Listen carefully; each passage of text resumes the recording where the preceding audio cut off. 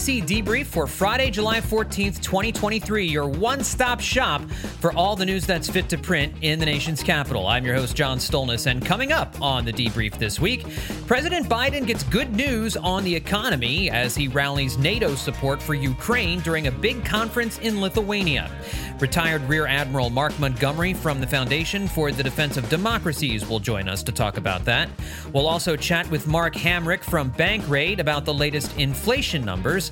The director of the FBI grilled by House Republicans, and lawmakers debate government interference in a report on the origins of COVID-19. All that coming up on this week's DC Debrief. But just a reminder, folks, please tell a friend or a family member about the DC Debrief. If you're looking for someplace to get objective news on what's been happening in the world of politics and Washington, D.C., this is the place to get it. We're on Apple Podcasts, Spotify, wherever it is you get your podcasts. And please, if you listen on Apple Podcasts, leave a 5-star rating and a quick review and let us know what you think of the show. It will also help the podcast grow. All right, with all of that out of the way, let's get to the DC Debrief for this week. Up first, President Biden and the future of Ukraine in NATO. This week, while in Lithuania, President Biden and Ukrainian President Volodymyr Zelensky met in person to discuss Ukraine's future in NATO and U.S. assistance. And the G7 leaders announced new, unprecedented support for Ukraine. Now, one of the more controversial things that the Biden administration has done is that they've decided to give cluster munitions to Ukraine. There are many Democrats, people in Biden's own party, who disagree with this decision, noting that it is outlawed in a number of different countries. But and we're going to hear from a lawmaker about that coming up in just a second.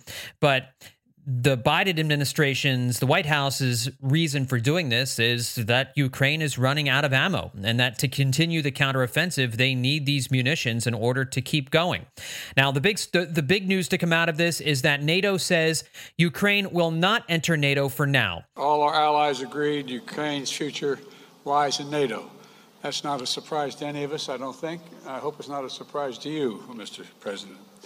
Allies all agreed to lift the requirements for membership action plan for Ukraine and to create a path to NATO membership while Ukraine continues to make progress on necessary reforms. But we're not waiting for that process to be finished to make the long-term commitments that we're making to Ukraine's security.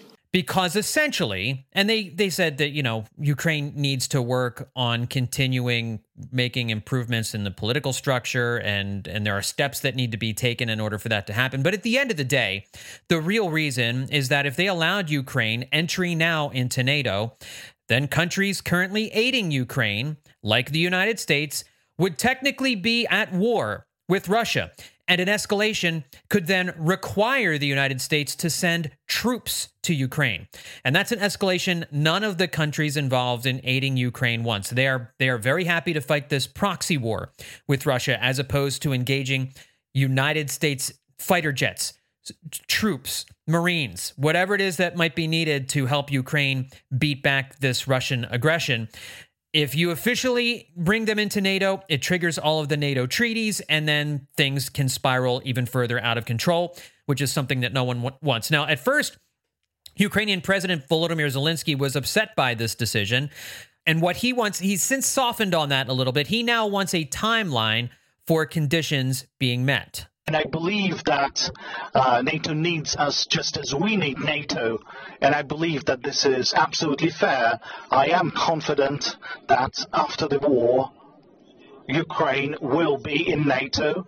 We'll be doing everything possible to make it happen so that we would, with the United States, would have a same understanding and same vision. One of the other big things to happen was Turkey doing a 180 and dropping their objections to Sweden entering NATO, opening the door for Sweden to enter.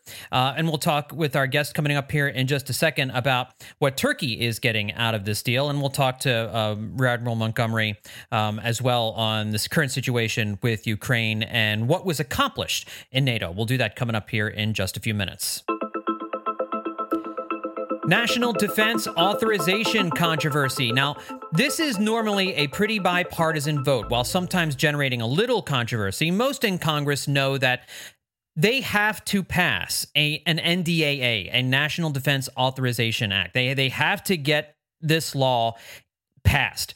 These bills include funding for Ukraine, new additions for Space Force, modernizing U.S. missile defense, but this essentially provides the money for America's warfighters and for the Pentagon to protect America. The Senate is working on their own version with their own sets of amendments, and that is expected to be a more friendly bipartisan vote. But in the House, the issue once again is an intra-party squabble between House Speaker Kevin McCarthy and centrist Republicans, and about a dozen of the more conservative Republicans who are attaching a myriad of amendments to this. More than 1,500 amendments to the NDAA, dealing with some of the main culture war issues and the Pentagon. Here's a sampling. The first from Congresswoman Marjorie Taylor Greene. Amendment number 6 directs the president to withdraw the U.S. from NATO. My amendment would direct the president withdrawal from NATO. They are not a reliable partner whose defense spending should be paid for by American citizens. And here's another from Congressman Matt Gaetz. We are having a recruiting crisis. Under most states in this country, people use cannabis under the color of state law. And certainly my amendment would not prohibit the Department of Defense from disallowing cannabis for people who are actually in the military, but for people who seek to be in the military, it seems like an unnecessary gate that we continue to maintain. Now, it's not just Republicans. Democrat Jim McGovern on an amendment seeking to prevent the Biden administration from sending Ukraine those cluster bombs that I mentioned a moment ago. I especially agree on the amendment that you're supporting with many of us on banning using cluster munitions in Ukraine. Cluster munitions are totally indiscriminate. They don't distinguish between a Russian soldier, a Ukrainian soldier, a woman, a child, or other civilians. They oftentimes, the unexploded ordnances remain for long periods of time. Mudslides, floods, move things around. And there are real reasons why these weapons are banned in over 100 countries. House Rules Committee Chairman Tom Cole said some Republican members who criticize Democrats for using must-pass bills like this as a Christmas tree from which they can hang all these different amendments, that they're now doing the same thing for their pet issues. Each year, the NDAA enables the Congress to set appropriate defense policies to provide guidance and direction to the armed forces, and above all, to set authorization levels for defense funding. Collectively, these efforts provide our warfighters with the training, equipment, and strategy necessary to meet any challenge around the globe. Centrist Republicans are concerned if any amendments dealing with abortion pass, or some of the other culture war issues that Democrats are fiercely against, that this bill won't get the support that it needs from Democrats in order to pass, because there are a number of Republicans who wouldn't vote for this bill even without the amendments or with the amendments on it, who do not want to see us putting so much taxpayer money into the Pentagon. And there are some Democrats who obviously would feel the same way as well. Now, Congress has not failed to pass an NDAA in 60 years. But listening to lawmakers over the last couple of days, it's entirely possible that that streak will be broken this year. There are amendments seeking to end the Pentagon's rule that would pay for service members to travel out of state for abortions. That's a big one. The very subject that has many upset at Republican Senator Tommy Tuberville, who is holding up military promotions until the Pentagon eliminates that practice. One of the consequences is that for the first time in 100 years, the Marine Corps is without a Senate-confirmed leader. That's something Defense Secretary Lloyd Austin noted this week. You know, it's been more than a century since the U.S. Marine Corps has operated without a Senate-confirmed commandant. Smooth and timely transitions of confirmed leadership are central to the defense of the United States and to the full strength of the most powerful fighting force in history. And of course, our military families give up so much to support those who serve. So they shouldn't be weighed down with any extra uncertainty. And Senator Tuberville says he is no closer. And first of all, Tuberville has been dealing with some controversy this week over a comment that he made about white nationalists not being racists, and has since walked those comments back. But one of the other things that he's been, and President Biden has been hitting him hard on this, is his continued hold on military promotions, which affects military families. It does not allow for the folks who are moving out of certain positions in the military to have a Senate confirmed replacement. Now, there will be people working in acting roles in a lot of these different cases, but not all of them. And there will be some posts that are not filled, and it leaves certain families in limbo.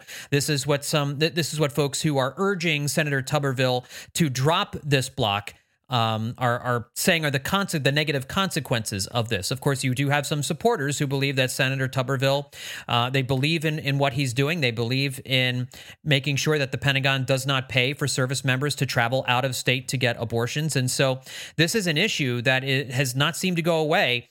And the thinking is that it will not go away until Senate leadership, like Senate Minority Leader Mitch McConnell, forcefully and publicly demands that Senator Tuberville drop his stance. But that does not look like that's coming anytime soon.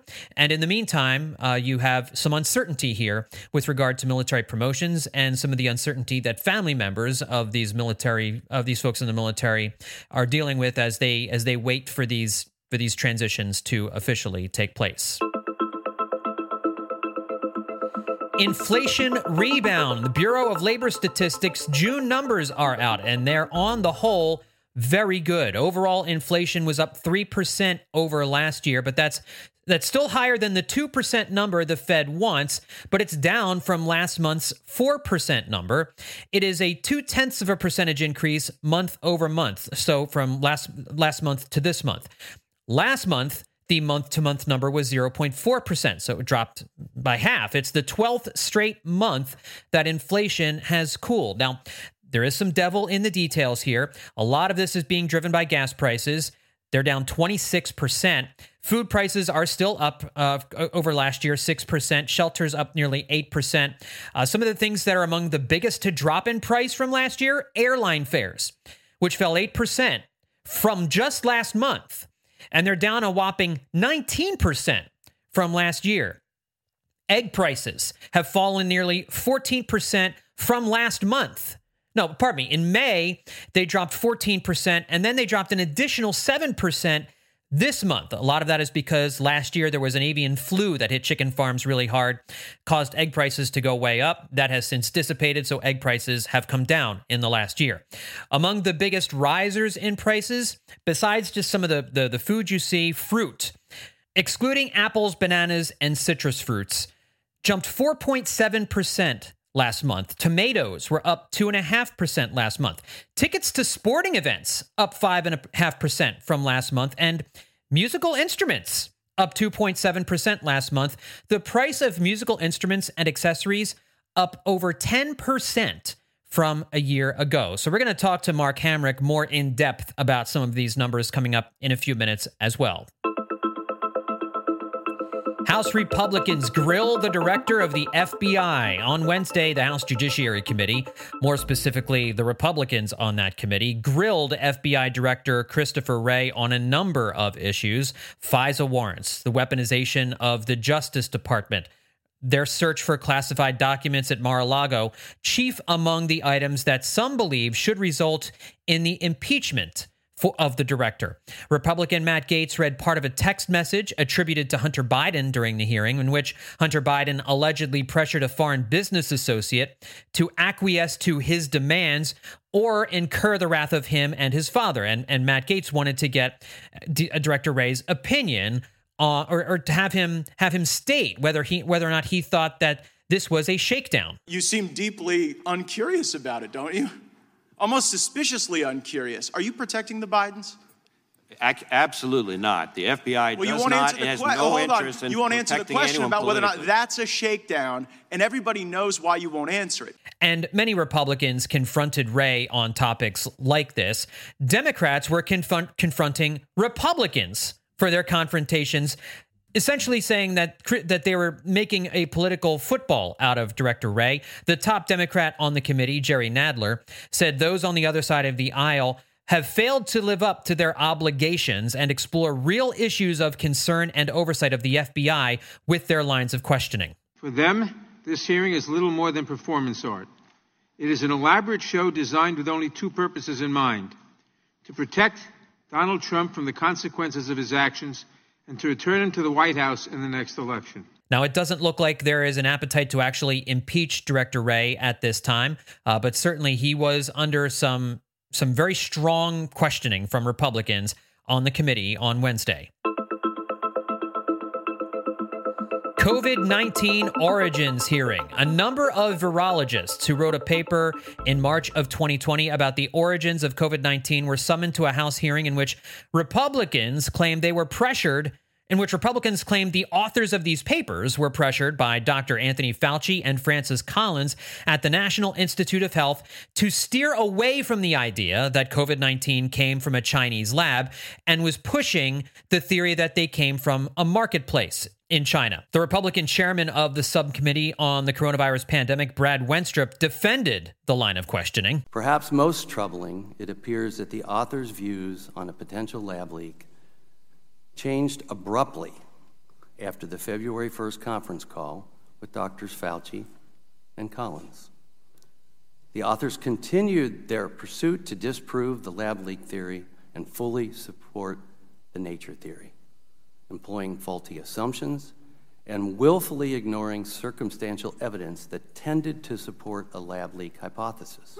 Meanwhile, the top Democrat on the committee, Raul Ruiz, said Republicans are attacking the scientists and Dr. Fauci for political reasons. While the facts remain unknown, we should let our expert communities continue to do their jobs while we as lawmakers focus on policies to help prevent the next pandemic and save future lives.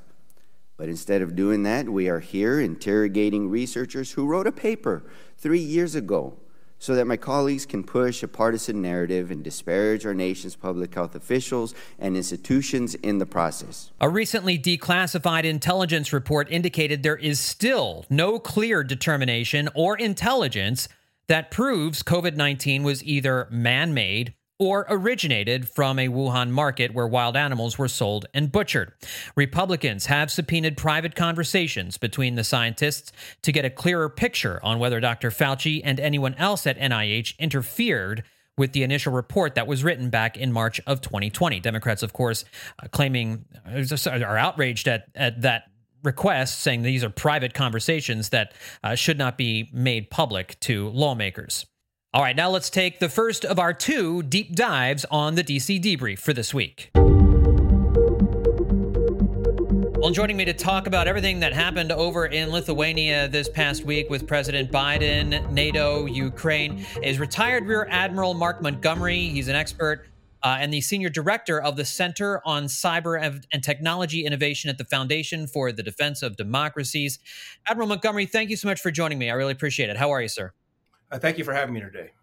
It's great to talk to you because there was obviously a lot packed into these few days over in Lithuania. And I'd like to start with Ukraine and the commitment that it appears G7 member states are willing to give to Ukraine, kind of an unprecedented amount of support that they're willing to give Ukraine as they fight off this Russian aggression. Can you just talk a little bit about what it is that the United States and our NATO allies have agreed to do to secure Russia's defense? I'm sorry, Ukraine's defense, not Russia's defense. Sorry. No, thanks. Good correction. So look, we've done a lot. The United States has done a lot. Our European partners have done a lot. Japan's done a lot. Another G7 country. Basically, we tend to talk about the military assistance. And the United States is, $40 billion or so into assistance to Ukraine. We're about $2 for every $1 of Europe in that kind of money and military money. If you flip it and look at humanitarian money, it reverses. It's about 2 to 1 European dollars and Japanese dollars to American dollars. So that makes sense. I like being the ones giving the military dollars. It means they're getting U.S. military equipment. Just as an aside, I would say, the United States Army's never looked newer than it does today because they have passed every aging Javelin, Stinger, HIMARS, guided missile launcher rocket to the Ukrainians who've used them successfully in combat and are now procuring new ones with that Ukrainian assistance money from U.S.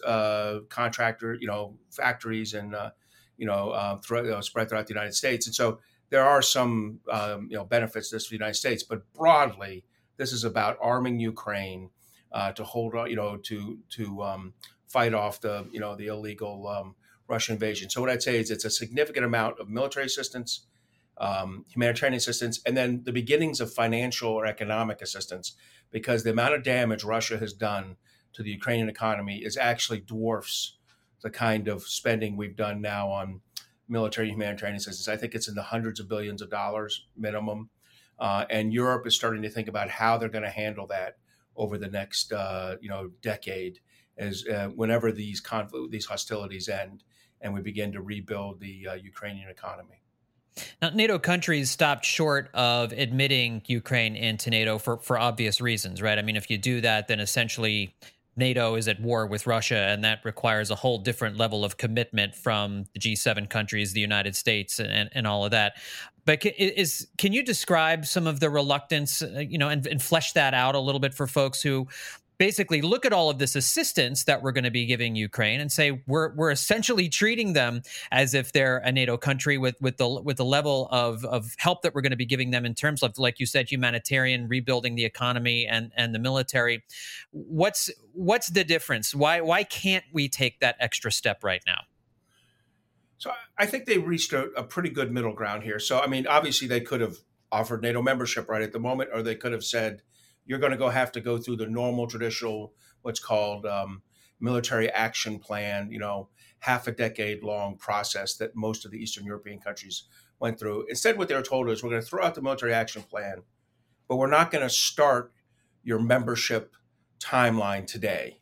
Instead, we're going to give you a series of renewed security guarantees about how we'll support you today and how we'll support you if Russia were to reinitiate hostilities after this conflict is over. So they have strong security guarantees, and they have a quick path to NATO membership once the hostilities are over. And I think I think they struck the right kind of warm porridge answer there, because either of the other two would have been a very tough thing. Having them join NATO while in conflict, there's a question of, does that just trigger Article 5 or all of NATO's in the conflict with troops on the ground, which is not something everyone was willing to accept. But making them go through a military action plan would have said, after hostilities are over, and considering what the economy would have looked like and the military would have looked like after combat, it could have been 5 to 10 years. So I think they'll get an accelerated NATO membership after hostilities end. And that's one of the ways that we guarantee against a further Russian invasion at some future date. What is your take on the White House's decision to give Ukraine these cluster bomb munitions? Well, listen, I think the White House has eventually given Ukraine everything it needs. The problem is the word eventually. I mean, they do this in an extremely iterative, slow process. So they were slow to deliver the guided missile launcher rounds, the extended range artillery.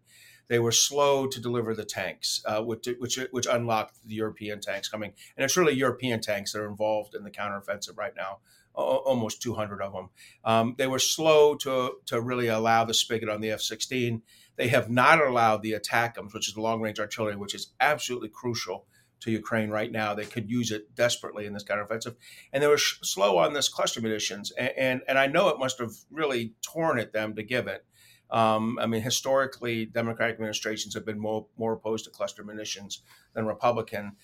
Look, they need the cluster munitions to break up the heavily entrenched Russian positions, because we don't have sufficient amounts of 155 millimeter ammunition, or even the kind of howitzers. I mean, the guns to fire them. So the cluster munitions will help loosen up the Russian dug-in forces when the Ukrainians eventually find the salient they want and kind of drive to break the Russian forces in half between their southern and eastern invasion forces.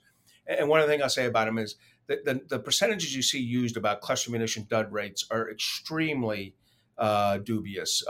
To use the dud rates from Laos and Cambodia 50 years ago is inappropriate. And to use the dud rates from Russian weapons is inappropriate. You should use the dud rates from U.S. weapons testing and manufacturers. And I think it may not be as low as the under 2% they claim, but it's more in the 4 to 6% rate. What it's not is the 40% rate that you hear, parroted around by opponents of this decision. These are needed. The battlefield will be cleaned up. There's tons of unexploded ordnance. It's much larger already, all spread all over Ukraine. We're going to have a massive cleanup anyway.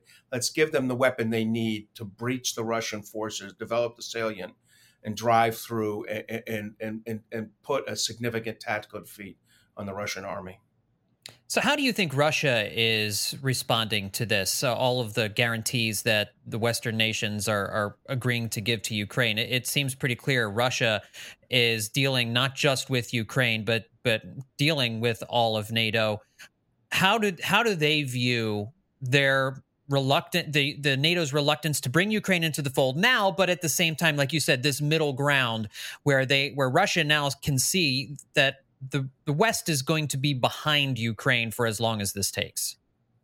If there's any sense of self-awareness in Russia, I mean, Putin has to understand he completely screwed up. I mean, in this regard, he was conducting a successful gray zone operation against Ukraine over the last decade. He was able, with little green men, to seize Crimea. He seized 20+% of eastern Ukraine in the Donbass regions. And for whatever reason, he decided to turn this into a kinetic conflict. And in the meantime, he's driven Finland and Sweden into NATO. He's he has spurred the increase in defense spending like nothing that President Obama, President Trump, or President Biden could convince our European partners to do, despite serious efforts, particularly by President Trump. And he has he's forced us to provide the $40 billion of U.S. and $20 billion of European equipment into Ukraine. It's broken the back of his army. It's revealed the weaknesses in the logistics of his overall military effort. It's depleted his cruise and ballistic missiles. I mean, in every possible way, shape, or form, this has revealed the kind of the corruption and the failure and the morbidity in the Russian state. And so, I would have to say he doesn't feel pretty good. Now, he's not self-aware, so he's probably sitting back, apparently having lunch with Prigozhin, who ran a mini coup 2 weeks ago. I mean, logic is not the coin of the realm in the Russian Empire right now. Last question for you here, sir. We also saw Turkey drop their opposition to Sweden being allowed into NATO. So after decades of neutrality, it appears Sweden will officially become a member. Why did Turkey decide to do this 180? Erdogan, the leader of Turkey, is a very transactional leader. He saw the opportunity. He saw the opportunity to get things like the F-16 deal from the United States, which he desperately needs after screwing up the F-35 deal when he bought the SA-400s. He saw an opportunity to get Sweden to take a tougher stance towards the Kurdistan, any kind of supposed terrorist activity in Kurdistan, and to get relieve some pressure on his European Union bid. So once he'd gotten enough in the transactional benefit plan, he agreed to this. Now, be careful. He agreed to have his parliament look at it in October. So for the next 3 to 4 months, he's going to get an opportunity to see, does Senator Menendez allow the F-16? He's the head of the chairman of the Senate Foreign Relations Committee. Does he allow the F-16 sale to go through?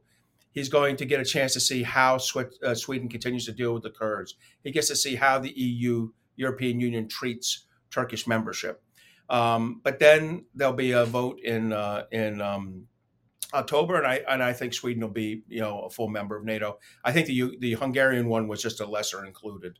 That'll clear before the Turkish vote. So I'm comfortable that this was a transactional deal. He got what he felt was the maximum he could get, for his releasing, his hold on Sweden, and then he executed the deal. Well, it's a really, really interesting time right now with NATO in this area of the world, and I know you've been writing a lot about it. How can people find your work over at the Foundation for the Defense of Democracy, Admiral Montgomery? Thanks. So myself, Brad Bowman, Ryan Probst, John Hardy particularly have been writing. John Hardy puts out something almost every week. We're at www.fdd.org. And you can see all of our writing there. But I particularly keep an eye out for John Hardy and his writing on Ukraine each week. Well, Rear Admiral Montgomery, I really appreciate your time, your expertise that you brought to us today. Thank you so much for being on the DC Debrief. I really appreciate it. Thank you, John. Well, joining me to talk about the latest inflation numbers, some good news for the president and the White House, is Mark Hamrick from Bankrate. He's joining us to help give us the inside scoop on what's going on with these numbers, which can sometimes be a little bit confusing. Sometimes there's a little devil in the details rather than just looking at the big numbers. So, Mark, thanks for coming back on the DC Debrief. How are you? Great to be with you, John. Thanks for having me. Absolutely. It's always a pleasure. And so we got good news, right? I mean, these numbers are trending in the right direction. You go from 4% year over year last month to 3% this last month. I know there's some underlying numbers that are better than others. Can you just kind of give us a quick snapshot of what it is that we saw with this latest data? Sure. I think this is one of those things where, the statistics, the stats can be complicated, but consumers have a pretty, I would say, generally solid awareness of what's going on with the prices because it's something that they interact with on a regular basis and have obviously been frustrated by really going back for a couple of years now. We think last summer when the year-over-year increase in the consumer price index peaked at 9.1%, and that was the highest inflation we'd seen in 40 years. Thankfully, as you say, that year-over-year change in the latest read on this measure of prices at the retail level, up just 3%, and actually that was rounded up. The true number is something like 2.97%, just in the sense of, I was thinking, well, this number will probably have a 3 handle, and that's the way it is reported, but truthfully, it's 2.97. Statistically insignificant, but nevertheless interesting, at least to me. So, we're in a better place. This has been both better and better than expected news on inflation, both the retail read and the follow-up read of producer prices, the wholesale price index, and the year-over-year change on the PPI, quite remarkable. It's up just 0.1%. And, you would tend to look at that as perhaps even being the better news in the sense of we're thinking about prices as they are farther away, not yet reaching the consumer. And that is trending even better. So, the Federal Reserve has a 2% inflation target. We're not there yet. But we're in a better place. And I think you mentioned at the outset as well that some of the things that are perhaps most relevant in looking at all these things, the price of food remains elevated. The price or cost of shelter, we need a place to live, remains elevated. New car prices are still higher. Car insurance is higher. Used car prices are coming down. And energy, except for electricity, is down. So a lot of these things are moving in a much more favorable pattern, I would say. Given the numbers that we're seeing now, there's always been worry that we're heading towards a recession, that the Fed may have to keep raising rates to a point where it would trigger a recession. But now we're starting to hear more belief maybe that we could be getting a soft landing here, that maybe we can get back to a solid economy, solid economic growth without having to incur a recession, without having to have that unemployment rate jump up. Do you see that as a more realistic possibility now than maybe you did a month ago or 2 months ago? Well, a recession does not seem to be imminent. We will always have a recession. That's part of the economic cycle. The question is when and the depth and duration or severity of it. And to your point, yes, I mean, every single data point that suggests that growth is continuing, that the economy is relatively stable, is sort of like, to keep the landing analogy going, it's like, as they say among pilots, any landing you could walk away from is a good one. Well, so far we haven't had a landing per se for the economy because growth has persisted at roughly a 2% annual rate of late, from best we can tell. And so that's a good thing. But I would note, we do a lot of work on surveys at Bankrate, both of the general public, essentially consumers, everyday people, as well as quote unquote experts. And we just published a series of stories that was written by my colleague, Sarah Foster, based on our quarterly economist survey. And among the things that the economists say collectively is that the risk of recession over the next year remains elevated. They're putting those odds at roughly 1 in 2. And that's lower, actually, than it had been in the last, I think, 3 surveys. I'm thinking the first quarter of 2022, they had put that risk at 1 in 3, and then it had gone above 50-50 for, I think, the following 3 quarters. So that's still pretty high, but I also like to say, that old glass half full, half empty analogy. When the glass is half full, it's actually half empty as well. And the reason I say that is because 50-50 means that it's not a certainty that we have a recession next year. So obviously something to continue to watch. And one of the other things that we're watching is what the Fed does next. It seems clear that inflation is heading in the right direction. I mean, we're a big drop from 9% a year ago to now 3%. It seems like we're pretty close to 2%, and even though we're not there yet. So it sounds like the Fed is going to raise interest rates the next time around. Do you agree with that assessment? And if so, could that be the last time? I mean, obviously we don't know what other data is lurking in the weeds to perhaps jump up and surprise everyone. But if we continue in this trajectory here, do we need a whole lot more interest rate increases by the Fed in order to get inflation back down to 2%? You're absolutely right, John. The expectation is that at the end of July meeting, the Fed will raise rates by the slightest amount, 0.25% or 25 basis points. And that's within the context of 500 basis points of monetary policy tightening that has occurred since March of last year. And so the bulk of that medicine has been administered. And although it's sort of nerdy or technical, central bankers talk about monetary policy, or their primary tool in monetary policy being an adjustment of interest rates, as working with long and variable lags. Well, what does that really mean? Well, what it means is that certain parts of the economy feel the impacts of these rate hikes more quickly than others. And again, we began this in March of last year. And let's think about the fact that as inflation was raging out of control, and that's why the Fed sort of hopped on that rate-raising bandwagon finally. A number of different things occurred, including a bear market in stocks, the crash of cryptocurrency, which has sort of recovered a good deal since, and a huge slowdown in the housing market. And by the way, this week at bank rate, our average for the 30-year fixed rate, sort of the workhorse of home purchase financing, is back at a level that was last seen in November at 7.07%. So that's going to have further insult to injury with respect to housing affordability. But all these trends that are worth watching. And to wrap it up on the Fed piece, I do think because the following meeting for them will be in September, they'll have a lot of data to digest.